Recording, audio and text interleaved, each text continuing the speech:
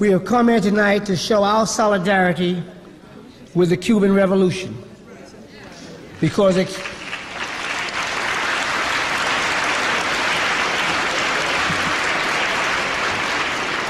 Cuban Revolution has shown solidarity with us. The Cuban Revolution has opened its doors to those who have had to flee from persecution in the United States. The Cuban Revolution has provided more medical assistance throughout the world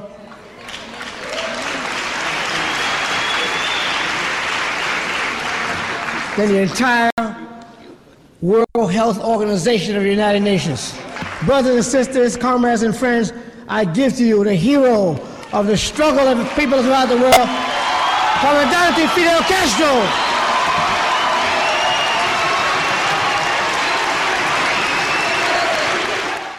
It was 1995 when Fidel Castro visited the Abyssinian Church in Harlem, New York. He was introduced by the leader of the church, Reverend Calvin Butts. Meanwhile, though, outside of Harlem, the then president of the United States, Bill Clinton, had not invited Fidel to a presidential dinner he was hosting during a series of United Nations meetings. The tension between the United States and Cuban governments didn't begin with Harlem.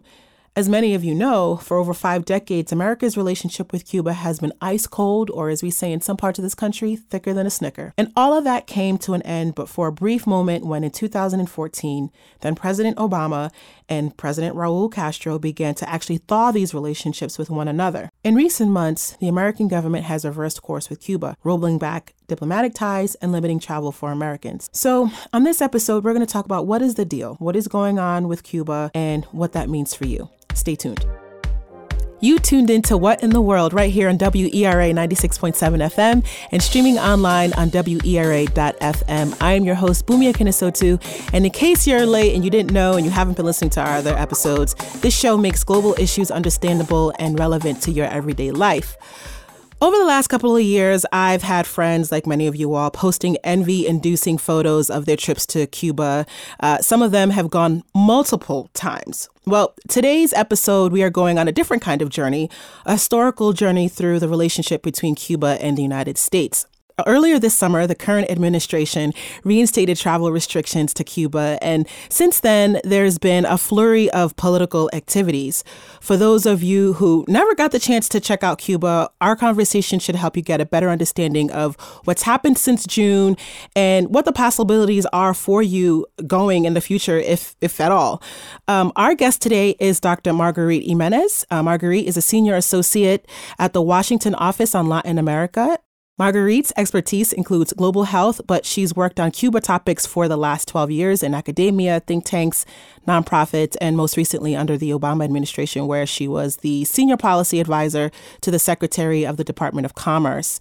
Marguerite, welcome to the show. Thanks for having me. No problem. I'm so excited you're here. This is a great topic. We're going to have some fun. So tell us how you got into the field of foreign policy. What brought you to this space? Music, actually. Oh. So I was a music student as an undergraduate and actually traveled to Cuba for the first time as an undergrad studying hip hop in Cuba. I was very cool back then. And while I was in Cuba, it was a really tense time between the United States and Cuba. It was during the administration of George Bush. And there was a tightening of regulations from the United States onto Cuba. And I realized kind of what a bizarre political world I had stumbled into. And so what I thought was going to be my next foray to graduate school to study music ended up shifting towards studying U.S. foreign policy. Actually, while I was in Cuba, I totally switched gears and applied to graduate school from Cuba and ended up in Washington, D.C. studying U.S. foreign policy in about 2004. So how did your parents feel when you told them you were going to Cuba? So first, my dad was like, okay, I need the number for like a lawyer if we need to get you out of jail. Like, this is no joke. For a while, my father actually carried around a card of a lawyer who did work on Cuba, like just in case anything happened. Just in case you got caught up. Right, because he was like, there's no embassy. Like, how am I going to get you out? And, I'm his daughter, so this was like very stressful for him. My mom thought it was great. My mom was like, she was worried that she wasn't going to see me, but my mom actually came down and visited. Nice. But once my dad kind of realized that, I had traveled to Mexico and, in Nicaragua, and once my dad kind of realized like Cuba is in fact far safer for being a single woman, far safer than Washington, D.C., for example. And it's, it's one of the only places that I've traveled in terms of being in a big city where I don't worry about walking around at night or worry about walking around by myself. So once my dad kind of saw that reality or heard about it from me, he felt much more comfortable. My mom, as I said, has been, I think, 3 times now. So she's like... So she's one of these people who've been multiple times? Yes. Unlike me, who just dreams? Yes. My mom has been down... my mom most recently actually came down. In my job, I took a congressional delegation down, but I still had my baby and wasn't willing to leave her at home. So my mom was like, I'll come down and babysit. Nanny, yes. Yeah. So yes, she's Mom. been down multiple times. Awesome. And so you were born in California, so we have another West Coast person. Yes. So it's been the theme of the last couple of guests.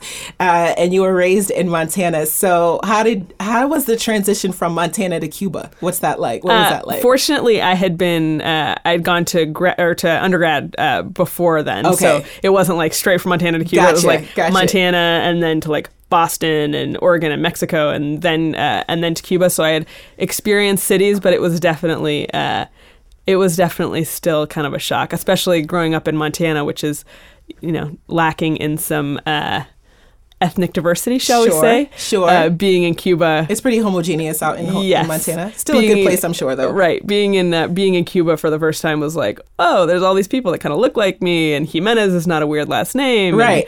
And, so it was definitely a very interesting experience. Later on, I'll challenge you to help us make Cuba relevant to Montana. Oh, I can do it. Okay. Absolutely. Oh, awesome. Totally do it. Okay. Great. Well, let's not wait any longer. So, for generations, there's been a fascination with Cuba. There's this mysticism about Cuba, particularly for Americans, and I feel like what we know as Americans when it comes to Cuba is usually symbolic. Like we think, first of all, Fidel Castro, cigars, the old school cars. For me, I love like the movie Scarface, right? So like I replay the early scenes of that movie in my mind. And particularly for African Americans in this country, there's this relationship, this people to people relationship that doesn't exist, for example, at the government level. Like African Americans, particularly in the United States and really groups around the world, sort of have this friendship with Cuba and sort of their position as sort of this anti-Western nation. I started to wonder about Cuba when I lived in East Timor. I started wondering on a deeper level when I learned that they were there as doctors in East Timor, and they had a hospital, and they were training the Timorese people on various medical procedures because they had no medical infrastructure. And I had no idea. I just had no clue that the Cubans were sort of known for their medical excellence. And again, that sort of sparked my interest in wanting to know just a little bit more. How did Cuba come to be? Like, what are some historic, let's go deeper beyond just like what we know, what we see on television or what we read. How did Cuba sort of become Cuba as we know it today? Yeah. So, I mean, one of the things that's really important in understanding, especially modern day Cuba, is that Cuba has kind of been defined by decades, well, really centuries of this quest for independence. Cuba has been kind of the prized possession of, whether or not it was Spain or for a very brief period, England, and then certainly in terms of, the U.S. role on the island. So for Cuba, nationalism is a huge theme that runs really, really deep in Cuba's history. Cuba has a very kind of mixed, ethnically very mixed and diverse population. They're descendants of slaves. Cuba was a very important kind of transition point for slaves in the Western Hemisphere. Interestingly, there's also I think the Western Hemisphere's oldest Chinatown in Cuba, for example. Chinese laborers were brought in. Yeah, absolutely. And so Cuba is this very very ethnically diverse country, and specifically since the end of the 1800s, Cuba's relationship with kind of larger powers has really defined not only Cuba since 1959, since the revolution, but also Cuba in that kind of early independence period, where Cuba has always had these kind of ambitions to be independent that have always been certainly until 1959 frustrated by larger powers. So if it was Spain or if it was the United States, and that kind of the frustrated independence goals and kind of frustrated nationalist ambitions have really come to, in many ways, like define how Cuba sees itself. Cuba has always kind of seen itself as playing a larger role than a typical small country. And so when you talk about, whether it's sending doctors abroad or Cuba's ambitions for its foreign policy are always kind of as a larger nation might think of itself. Yeah, and let's talk a little bit about sort of that relationship with larger nations, and maybe you can sort of explain what this Cuban Revolution was all about. Yeah, so to understand the Cuban Revolution, you really need to understand the Spanish-American War. So the Spanish-American War goes all the way back to the end of the 1800s, right? And if you notice, the one country that's missing from the Spanish-American War is Cuba. Okay. This was actually Cuba's War of Independence. So Cuba was fighting to gain independence from Spain, and the United States basically intervened in Cuba's War of Independence and turned it into a battle between the United States and Spain. And oh, by the way, it was being fought in Cuba. This little country. Right, this little country. This little island. Right, yeah. In Cuba, right, called Cuba. And so when the Spanish-American War was actually concluded, it was the American flag and not the Cuban flag that was raised above Cuba's capital. So this is a fundamental piece of Cuba's kind of history and relationship, especially with the United States. Cubans feel like their independence was basically stolen from them by the United States. So all of these kind of frustrated nationalists and frustrations about kind of U.S. intervention on the island built up leading to 1959. And it wasn't just the relationship with the United States, but also, Cuba was a hugely unequal country prior to 1959. And there were great divides between Cubans who lived in urban areas and Cubans who lived in rural areas. Cuba was totally dependent on, they call it a monocultural economy, right? So Cuba was totally dependent on one main export, which was sugar. And so Cuba's economy was kind of dominated by U.S. interests, and the inequality that existed on the island, people were growing frustrated with that. And there was also a series of kind of U.S. meddling in elections in Cuba. So the United States... You don't know anything about that. Yeah, right. The United States, basically supported dictators in Cuba.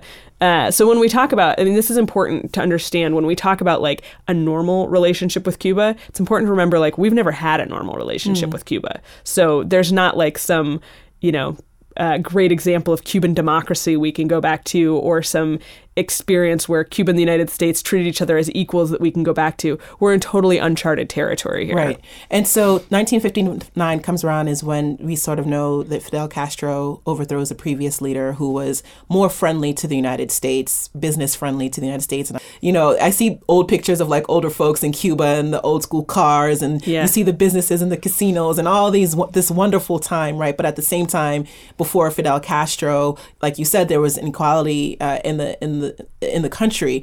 And so Fidel Castro comes in 1959, overthrows the previous president. He's more in line with communist ideologies. The United States sees this as a threat. So can you help us connect Fidel Castro's sort of world of communism, as we term it, and sort of the United States' understanding, or at least the United States' position in the world at that time with dealing with the Cold War? Yeah. So when Fidel Castro came to power, one of the things that's important to think about is, so when he came to power, it was a really broad social movement, essentially. Like this wasn't just a kind of top-down imposition of, this was not a military coup. Okay. This was a really broad social revolution that had a coalition of supporters behind it, right? There was a whole urban guerrilla movement. There were even some of the middle classes who felt like their interests would best be served not by communism or socialism, but by a more nationalistic regime. So when Fidel Castro did take power in 1959 and his kind of band of revolutionaries took power in 1959, they weren't initially, this wasn't a communist revolution. This was a social revolution. Right. And so, it gradually became, not so gradually, but it became clear that Castro had these kind of socialist or communist leanings, but this was really about like agrarian reform. It was about lifting people out of poverty. And the United States didn't really understand that. The United States saw Cuba's kind of very very kind of in-your-face nationalism as a threat. And especially as Cuba became closer to the Soviet Union, this was increasingly seen as Cuba had to be a threat to the United States. When initially that was really not the case. I think, it's hard to think, what would have happened if the United States had behaved differently or Cuba had behaved differently. But that what Cuba was kind of pushing for were not goals that were unfamiliar in the region. There were other governments who were, who were doing just the same thing. Yeah. Absolutely. And the United States was nervous about these kind of revolutions. Right. And that nervousness played out in sort of a few different critical milestones. We know, for example, the Bay of Pigs. Yep. And then there was the Cuban Missile Crisis. And so can you just briefly just talk about what those two things are? Yeah. What had happened? Right. Let's see. Briefly talk about the Cuban Missile Crisis. And 140 characters or less. Right. No, I'm kidding. Let's see. So what happens in 1959 is basically a kind of a gradual escalation of tensions between Cuba and the United States. And this is mostly linked to nationalization of U.S. property on the island and the United States kind of trying to impose its will on Cuba. So the relationship is kind of defined by this like tit for tat of Cuba does something, the United States responds. With the Bay of Pigs, basically the United States viewed it as being viable to invade Cuba. And this was training Cuban exiles who would go back and invade the island. And then basically they would plant the flag and then the United States would come and come to the rescue. And these folks that they were training, they were Cubans. They were more in line with democratic sort of ideals, or who were these people? I would say more so than democratic ideals, because I don't want to give them too much credit on that front. I think they were more in line with the previous government. They had been dispossessed of their property. They were, and understandably, they were angry, right? They were pissed off that they lost their stuff. Right, absolutely. And that's totally understandable. Again, Cuba pre-1959 was not like some democratic paradise or anything. Cuba was run, by the mafia, by corrupt government. There was extrajudicial killings. The United States was supporting the Cuban military. It was not a happy place pre-1959. But so this paramilitary group invades and is basically blown out of the water by the Cuban military. There was nothing about this invasion that went as planned, right? And there's all sorts of examples, and they do case studies. I teach a case study on this. Whereby you kind of have to look at at what point should the president at that time have maybe said, we probably shouldn't do this. There's no chance we're going to win. Right. And indeed, it was an enormous failure.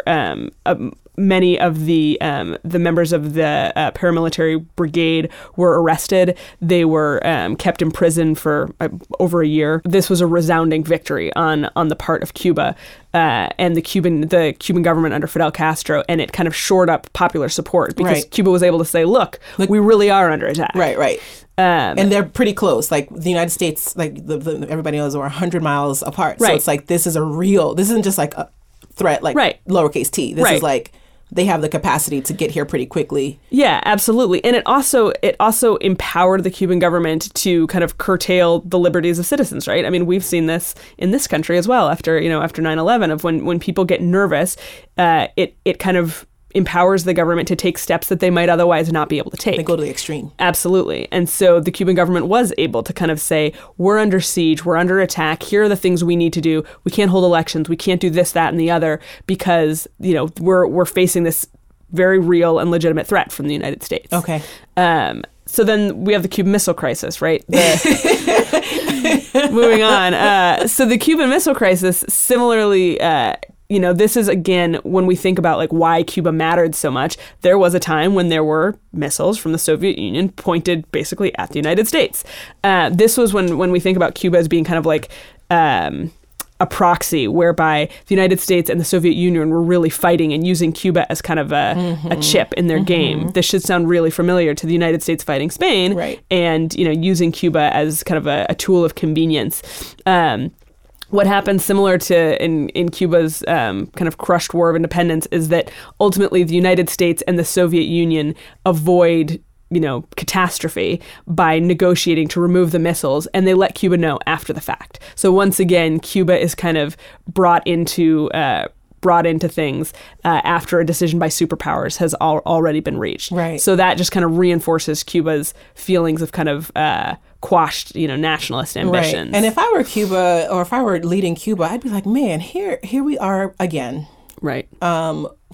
Sort of being sidelined by powers. It doesn't matter if they're democratic, communist, whatever the label we want to put on. It's like, we just want to like chill, be ourselves, take care of our people, participate on the global stage, trade, whatever it is. We just, I mean, that's how I would approach it. Right. But, we want to be independent. We want to be independent, but yet we're constantly being used by almost like a tool by either the United States or another country, Russia, or the Soviet Union at that time, right? To sort of prop up their own political agenda, right? And so I could totally understand where a leader might be like, you know what, I'm gonna draw my line in the sand, and this is how we're gonna operate going forward. And so that makes total sense to me.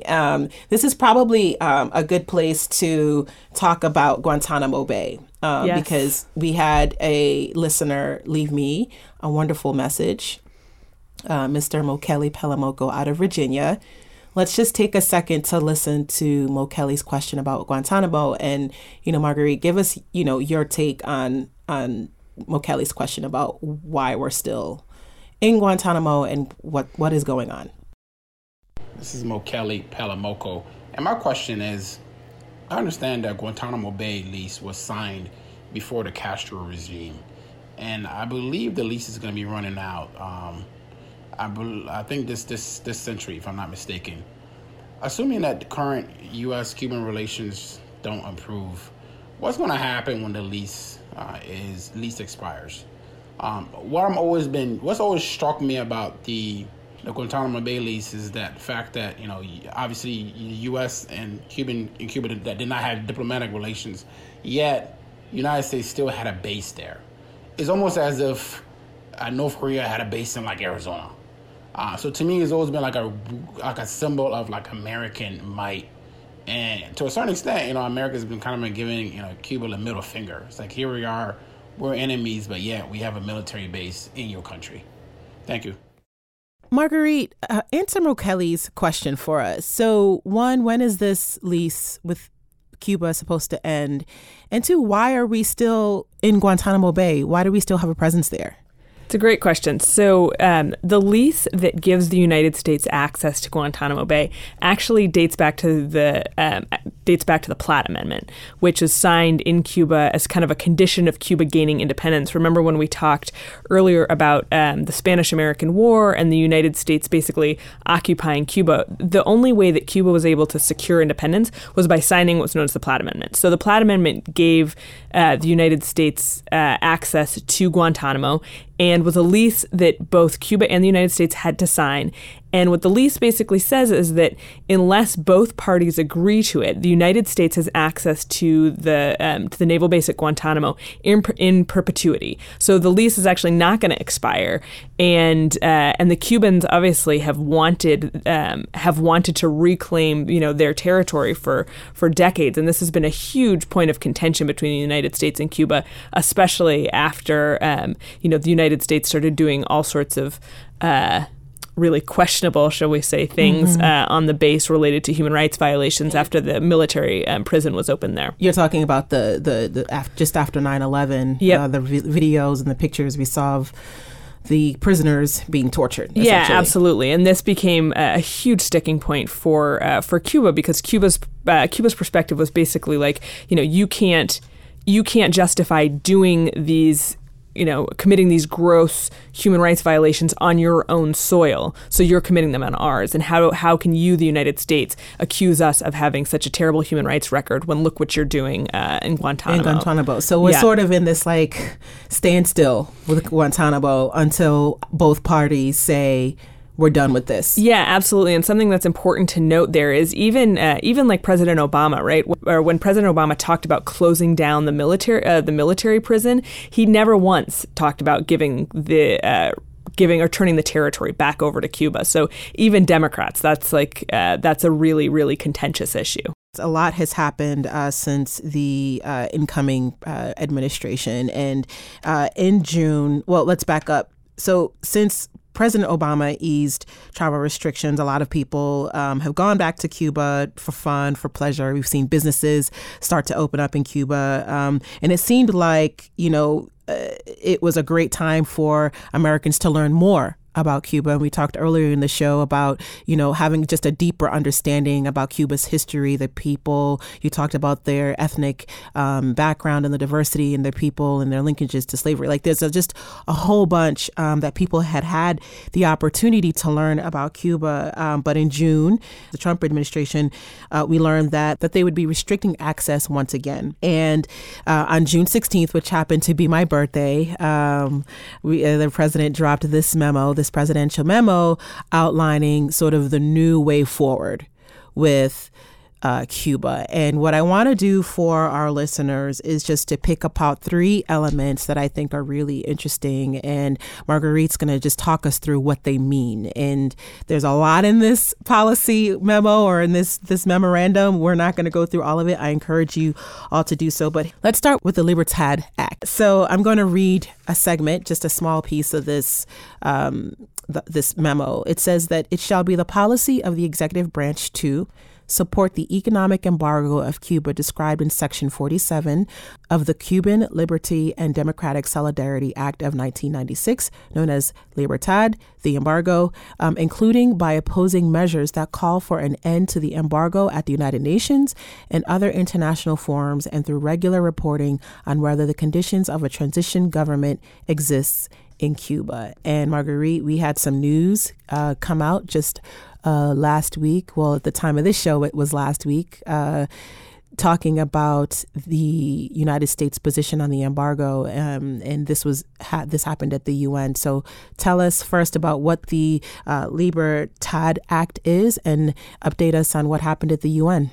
Yeah, so the key pieces about Libertad, which is also known as Helms-Burton, are basically, the things listeners need to understand is that it codifies the embargo, which was put in place in the early 1960s in kind of piecemeal fashion. It codifies the embargo into law, which essentially says that no U.S. president can actually do that much around the embargo, but the embargo, in fact, has to be lifted by an act of Congress. So this is really tricky, right? Getting bipartisan support to basically repeal the embargo. Another thing that Helms-Burton does is it makes it really difficult. It focuses a lot on what they call trafficking in basically confiscated property. So when we spoke earlier about how, one of the sore points between the United States and Cuba was the nationalization of property owned by either American companies or Cubans at the time who then went to the United States and are now part of the Cuban American community. So nationalized property was a really big issue. So one of the things that Helms-Burton does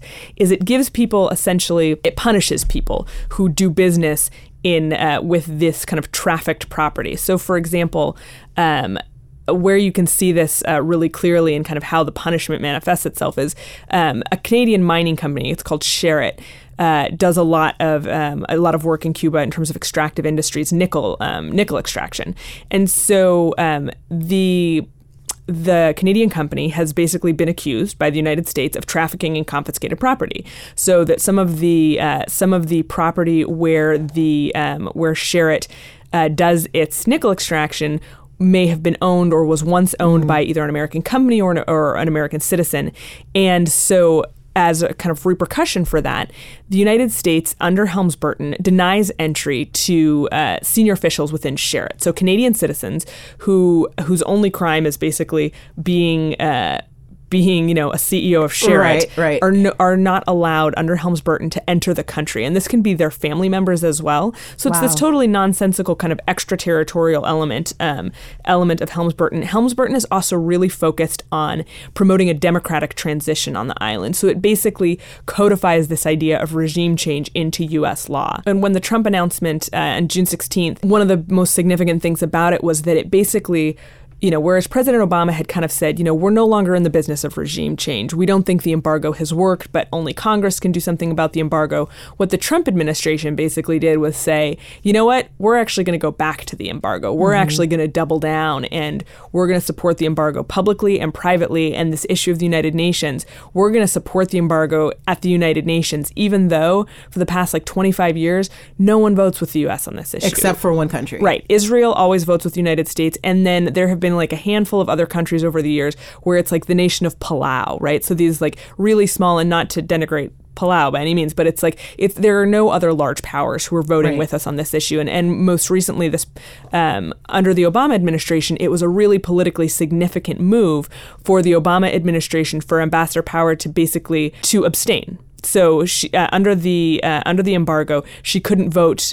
She couldn't vote with the rest of the world, but she could abstain. The United States could abstain. This is Ambassador Power, Samantha Power, who was the UN ambassador for the United States. That's right. Yeah. And so now Ambassador Nikki Haley, basically, when the UN voted, as it does every year, this past week.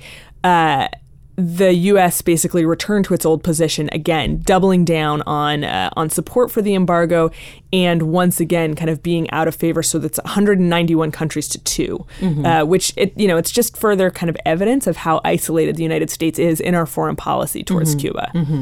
All right, so let's go to the second part of this policy. So, what or who is GAESA? GAESA. Let me just read the section very quickly so that everyone has context about what GAESA is. So this is talking about the implementation of this policy. And it says, as part of the regulatory changes described in this subsection regarding implementation, the Secretary of State shall identify the entities or sub-entities as appropriate that are under the control of or act for or on behalf of the Cuban military, intelligence, or security services or personnel such as GAESA, its affiliates, subsidiaries, and successors, and publish a list of those identified entities and sub-entities with which direct financial transactions would disproportionately benefit such services or personnel at the expense of the Cuban people or private enterprise in Cuba. So help us out. What does all of this mean? So basically, in a very short and dirty version of this is the Trump administration basically wants to deny any source of resource and revenue to the Cuban government, right, and to the Cuban military. And so the way that the Trump administration conceived of doing this was to prohibit the United States from doing business with anything linked to the military. Well, this is really problematic for a number of reasons, right? So the Trump administration is basically asking or tasking the State Department with coming up with this this kind of blacklist, essentially, of businesses that have anything to do, as you read that section, it's really complicated, right? So it's businesses that have anything to do both indirectly and directly with the Cuban military. Well, since the early 1990s, the Cuban military, because it's a trusted organization and it was known for being, an efficient organization and good at management and administration, the military in Cuba has basically been in charge of overseeing the tourist industry, among many, many other industries on the island. And this isn't like you walk into a Cuban hotel and you're greeted by, your bellhop as a member of the military. It's not like that. It's that the military, through this kind of large holding company known as GAESA, the military is involved kind of in the background of some of the higher level administration. So more management, not necessarily like directly delivering services or to day to day. customers. Right, exactly. And so what the State Department has been tasked with doing, it's this hugely complex process of deciding, well, what does directly benefit mean? And what does disproportionate benefit mean? Because, for example, if you go to Cuba on a legally licensed trip and you're thirsty, so you go into one of these kind of little 7-Eleven type stores and you buy a bottle of water.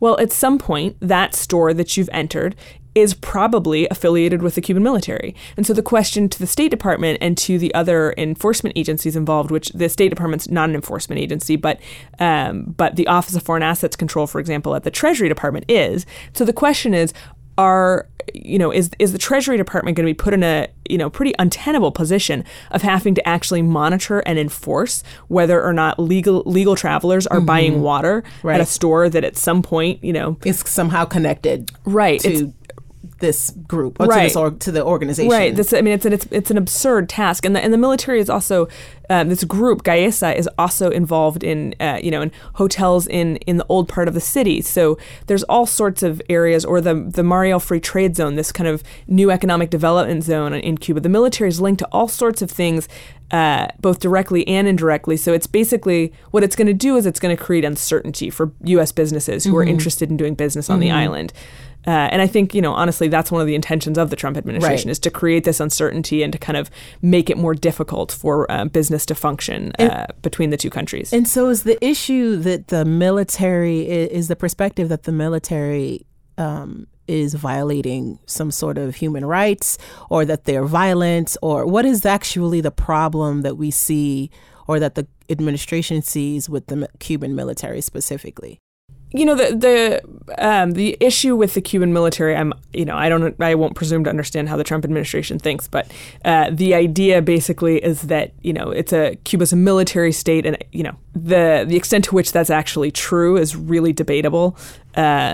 The idea that the Trump administration kind of puts out there is that, Cuba is just another North Korea, but in the Caribbean. Gotcha. That's factually not the case, but that's kind of the image that they're putting out there. And so the idea is to cut off all this revenue without the recognition that, there's not a huge private sector in Cuba. So it's not as though if they cut off revenue to the Cuban military, all of a sudden it's, all of the investment is going to go through the private sector. It's simply going to go through another part of the Cuban state. Yeah, got it. All right. So the last part that many people are more familiar with, and that is probably most relevant, is this idea of person-to-person travel or people-to-people engagement. And the section of the memo issued on June 16th says that the amended regulation shall require that educational travel be for legitimate educational purposes, and all such travelers must be accompanied by a representative of the sponsoring organization. It further goes on to say that if you go to Cuba essentially for non-academic education purposes, you must engage in a full-time schedule of activities that enhance contact with the Cuban people, support civil society in Cuba, or promote the Cuban people's independence from Cuban authorities, and meaningfully interact with the individuals. Marguerite, explain now what this means for people who want to travel to Cuba. Does this mean you've got to put together an itinerary and list out who you want to go talk to about democracy? What does this actually mean?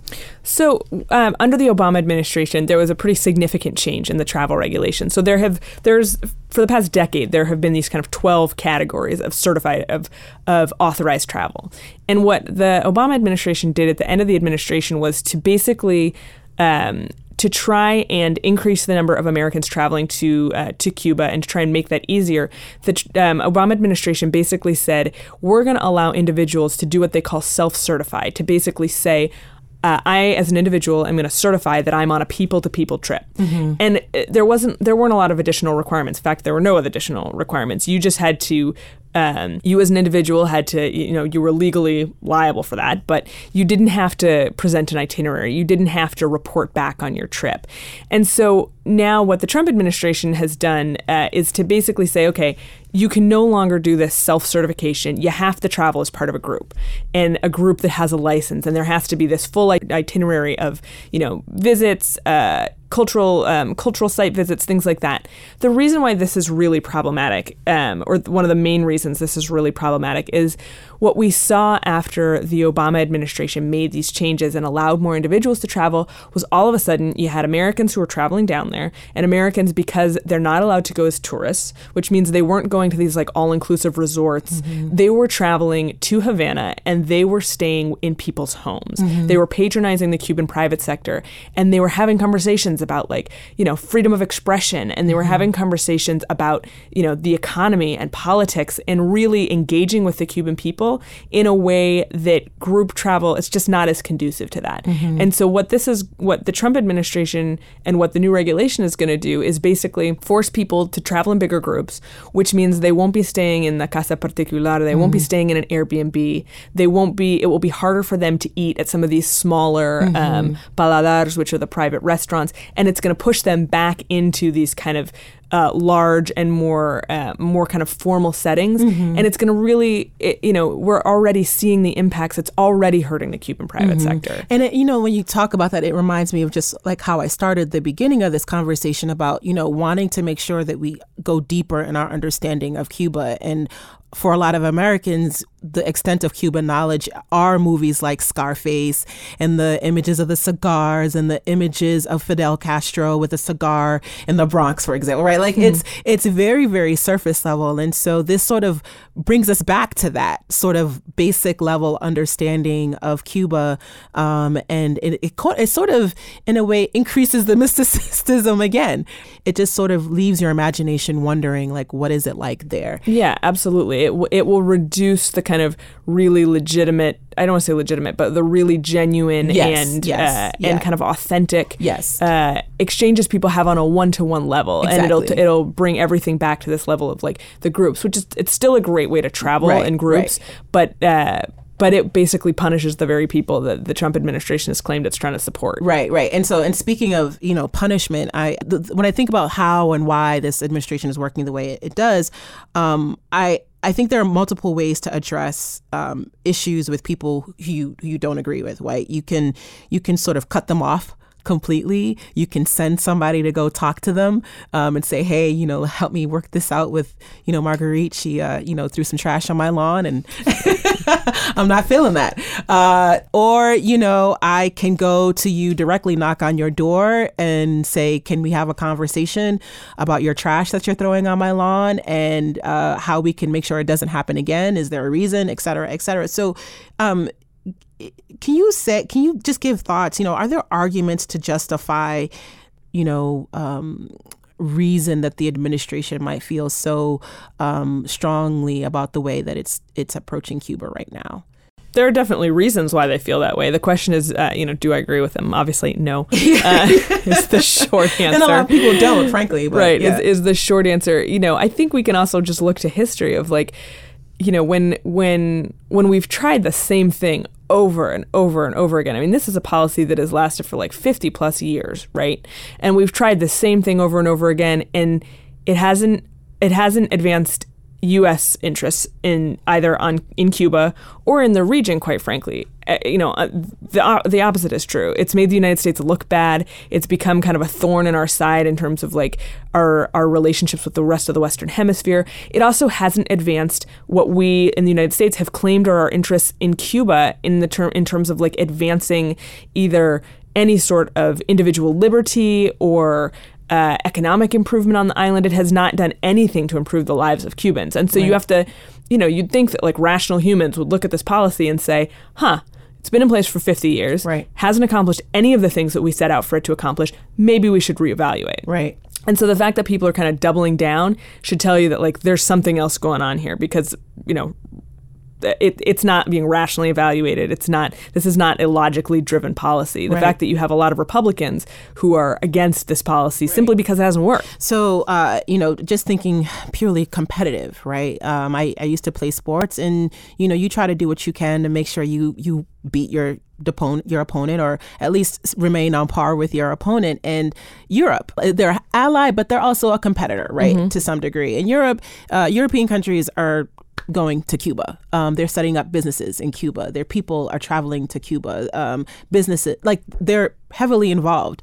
And it would seem to me that Cuba actually doesn't need the United States because they've got the rest of the world, African countries, other Latin American countries, certainly Caribbean countries, European countries, Asian countries. Everybody's already sort of working in this island. So do they need us for anything? Why? Yeah. So need and want, different things. Yes. So obviously, what Cuba's really good at is confrontation with the United States and has, gotten really good at it over the past 50 years. And in terms of from an economic standpoint, right, like Cuba has developed other trading partners and they certainly have over the decades. The thing with the United States is one, it's proximity, right? So Cuba is a cash-strapped country. And so you have to imagine, like, would it be easier and more cost-effective for Cuba to import rice from Vietnam or from the United States? Mm-hmm. And so, it's really economically very problematic for Cuba to be cut off from its closest and kind of most logical trading partner. Right. And just in terms of like U.S. businesses, there's all sorts of kind of natural connections that could be made, and like Cuban Americans who own businesses in the United States who want to invest on the island. So there's all sorts of kind of natural connections. Where does Cuba need the United States? No. Would it be a lot more convenient if Cuba had access to the United States and if there wasn't an embargo? Absolutely. Right. And earlier we talked about Montana and what this means for folks in Montana. So if you had to tell them, a farmer or someone in Montana why they should care about this situation, what would you say to them? So in Montana, I would say, there's a couple different issues. One is like it's a new market, right? So for small farmers or for farmers in Montana who need new markets and who want to, export their goods freely, to be told by the United States government that you can't send to this one country based on this kind of, decades old, ineffective, kind of nonsensical policy, that would be kind of a affront to me if I were a farmer in Montana. And there's also one of the issues that in Montana I think is important is, and for a lot of Western states, is this issue of states' rights. Is like, why on earth, and this is not my personal opinion, but this is kind of the perspective there, is like, why should the federal government be telling them who they can and cannot sell their products to? And so, Cuba's a natural market. It's not a huge market, but, Cuba imports $2 billion worth of food every year. Why shouldn't the grain growers of Montana be able to, tap into that market and be able to access that Cuban market? Right. Wow. There's a lot to consider. And thank you for making that relevant. I hope our listeners see this. We just talked about that in pure economic terms. There's the whole aspect of the cultural benefits, I think, in the cultural exchange in the two groups, finding each other and learning about each other. And I wish we could find a way forward. I'm not sure in the current administration we'll see much change, but hopefully in years to come we can look forward to a more productive relationship with the island and think through how we can actually live together as peaceful neighbors, as some have described it. So in true fashion, Marguerite, we end the show on a high note, on a positive note, with a song, your outro, that keeps you in a good mood. And so tell us the song you picked and why. I picked Stevie Wonder's Overjoyed because I think it is impossible to be grumpy listening to Stevie sing about being overjoyed. Awesome. Great selection. Great pick. Thank you all for listening to this episode of What in the World. You can catch us online at WERA.FM. We are also on Facebook at What in the World Podcast. You can listen to other shows like this on Mixcloud.com/What in the World Podcast. And you can follow us on Twitter at WITW Pod. Thank you, Marguerite, again for joining us to talk about this very serious topic. I'm sure we'll have you back, and maybe there'll be multiple parts to Cuba, who knows, but it's been a pleasure speaking with you. Thanks so much for having me.